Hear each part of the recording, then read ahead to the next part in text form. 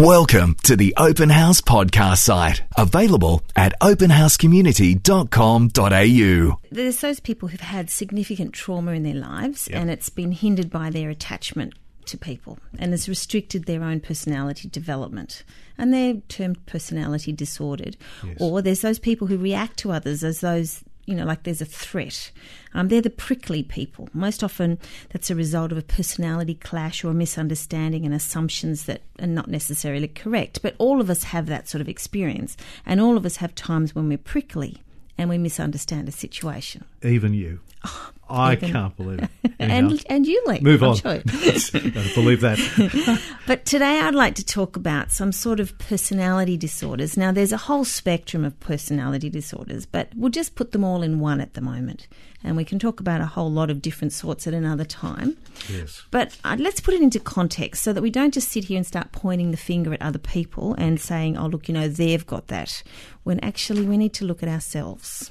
Yes, okay. So what's the context that we should begin to construct for this? Okay, you might notice that when I like to talk about things, I tend to use scales a lot. So if you can imagine a scale from 0 to 10, with 0 at one end where we're born in the world, we come into the world, and we have a sort of a temperament that might be genetically determined, and we've got an environment that we're about to grow and be stimulated to grow.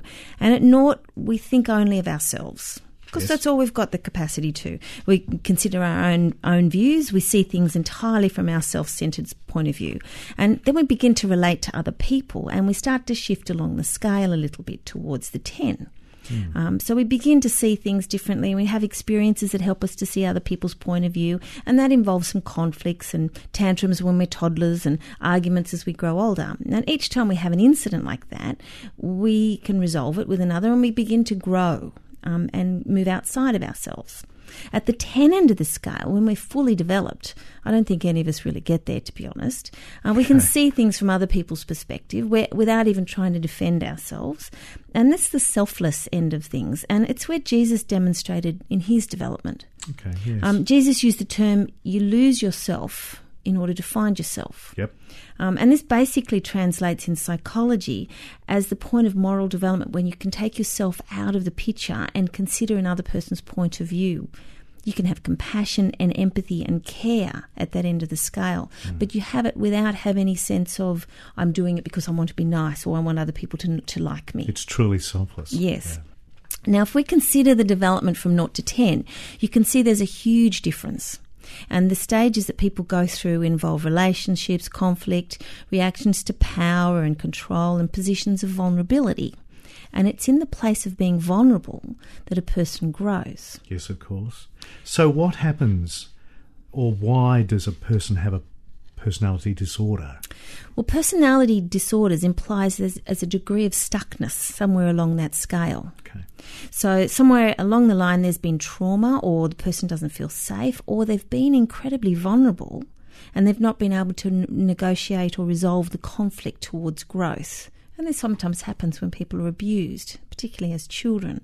And they can go through early childhood trauma where there's a choice of going with the reaction of revenge or self-entitlement, which is more natural to us as humans, but actually sends us back towards the 0 end of the scale. Yeah. It's actually our reactions to trauma that actually establishes our development of a personality disorder. So it's not actually the trauma itself. It's how we react to it. Okay. If the tricky part is when a little child is subjected to trauma, they don't have enough knowledge or experience to know that there's other ways of reacting. So they're very raw in the reaction, which is why early childhood trauma is so awful. Can you give us signs of what a personality disorder looks like or feels like? Yeah, a person with a personality disorder can often appear as a prickly person, but they're also very manipulative. They can seek to control others, and to try and get their own way. And they might see people as tools or resources to be used rather than people with thoughts or feelings. Yes. There are many categories of personality disorders, such as borderline personality, narcissistic, and the sociopath. But it isn't helpful in this forum to categorise it, but it's helpful for us to realise that we all all of us have the potential for these disorders to develop under certain circumstances. Every one of us. Every one of us. And I think this is very, you just have to look in prison studies and see that is our capacity. But some of the signs that you see in someone with a personality disorder is a lack of empathy, dominant and demanding behaviour, manipulation of power, and manipulation of people just to get what they want. And sometimes you see this sort of split personality. It's not like schizophrenia or people with dissociative or multiple personality. It's more like what they are in that they front with everybody is quite different to who they are behind closed doors. Illusions of grandeur, but at the same end of the scale, you can have someone who's like a martyr. You know, that no one's got it as bad as me, and if you have it as worse than me, then you've moved me off my place. So I'm going to make you feel, worse because you've made me feel like I'm not as bad as I thought I was. I can feel our audience around Australia ticking off these things. Yes. You also see people using blame and shame, and demanding others to do things for them, and a sense of entitlement. The other thing is that you can have someone who has a personality disorder and they have a string of relationships where they've got really close to someone and then all of a sudden they've become their enemy. The behaviours that they have demand the centre of attention, but they can be a bully. But the other thing that I think is quite important to note is that people with a personality disorder have over-the-top revengeful reactions if they're crossed. So they're not to be crossed lightly. Yes.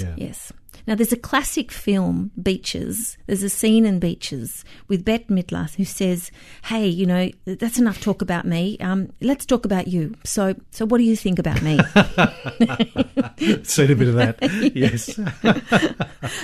And there's also another film on at the moment, which is The Slap, and that depicts a classic narcissistic personality in the main character. And the guy who slaps another person's child gets reported, but his reactions and thinking are so characteristic of someone with that personality disorder. It's great to watch. Well, from my perspective, anyway.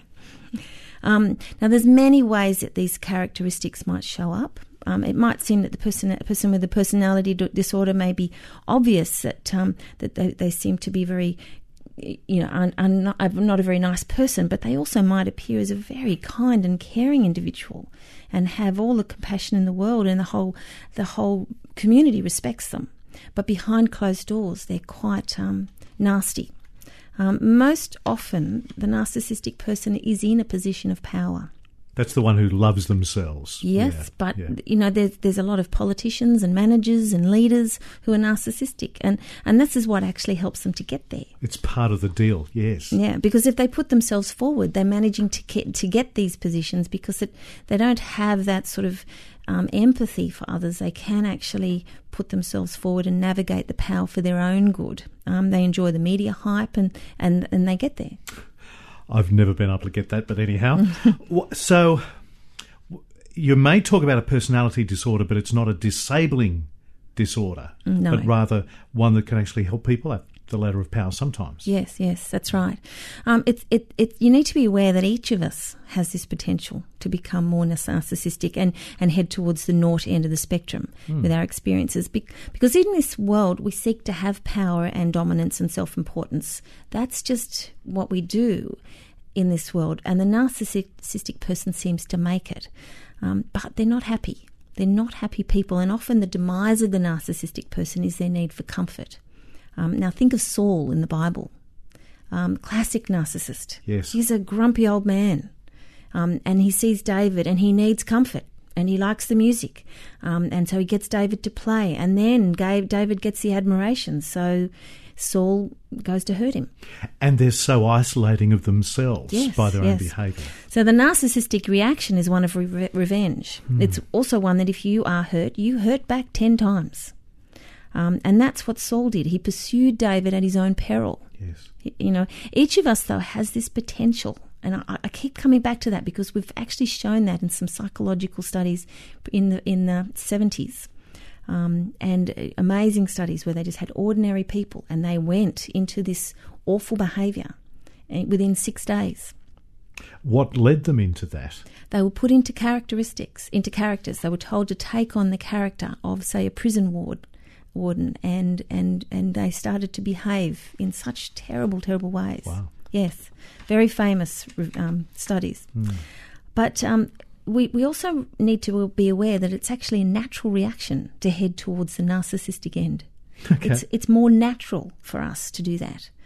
It's not right or moral, but it's natural.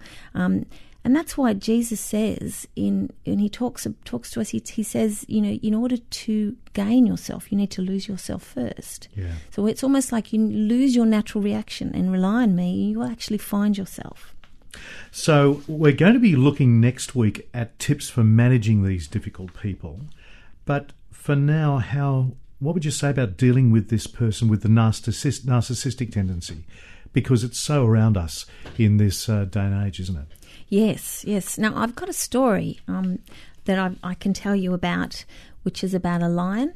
And a lion has got, I'll tell you the story. It's like this roary, beautiful lion with a golden mane. And he's got a golden mane, and he stands up there and he looks at his kingdom. And as he looks down at his kingdom, he says, "Oh, my golden mane is so beautiful, but I can see that black cat over there. And that black cat would make my mane look really nice." So he invites the black cat to come up and make his mane look beautiful by sort of contrasting.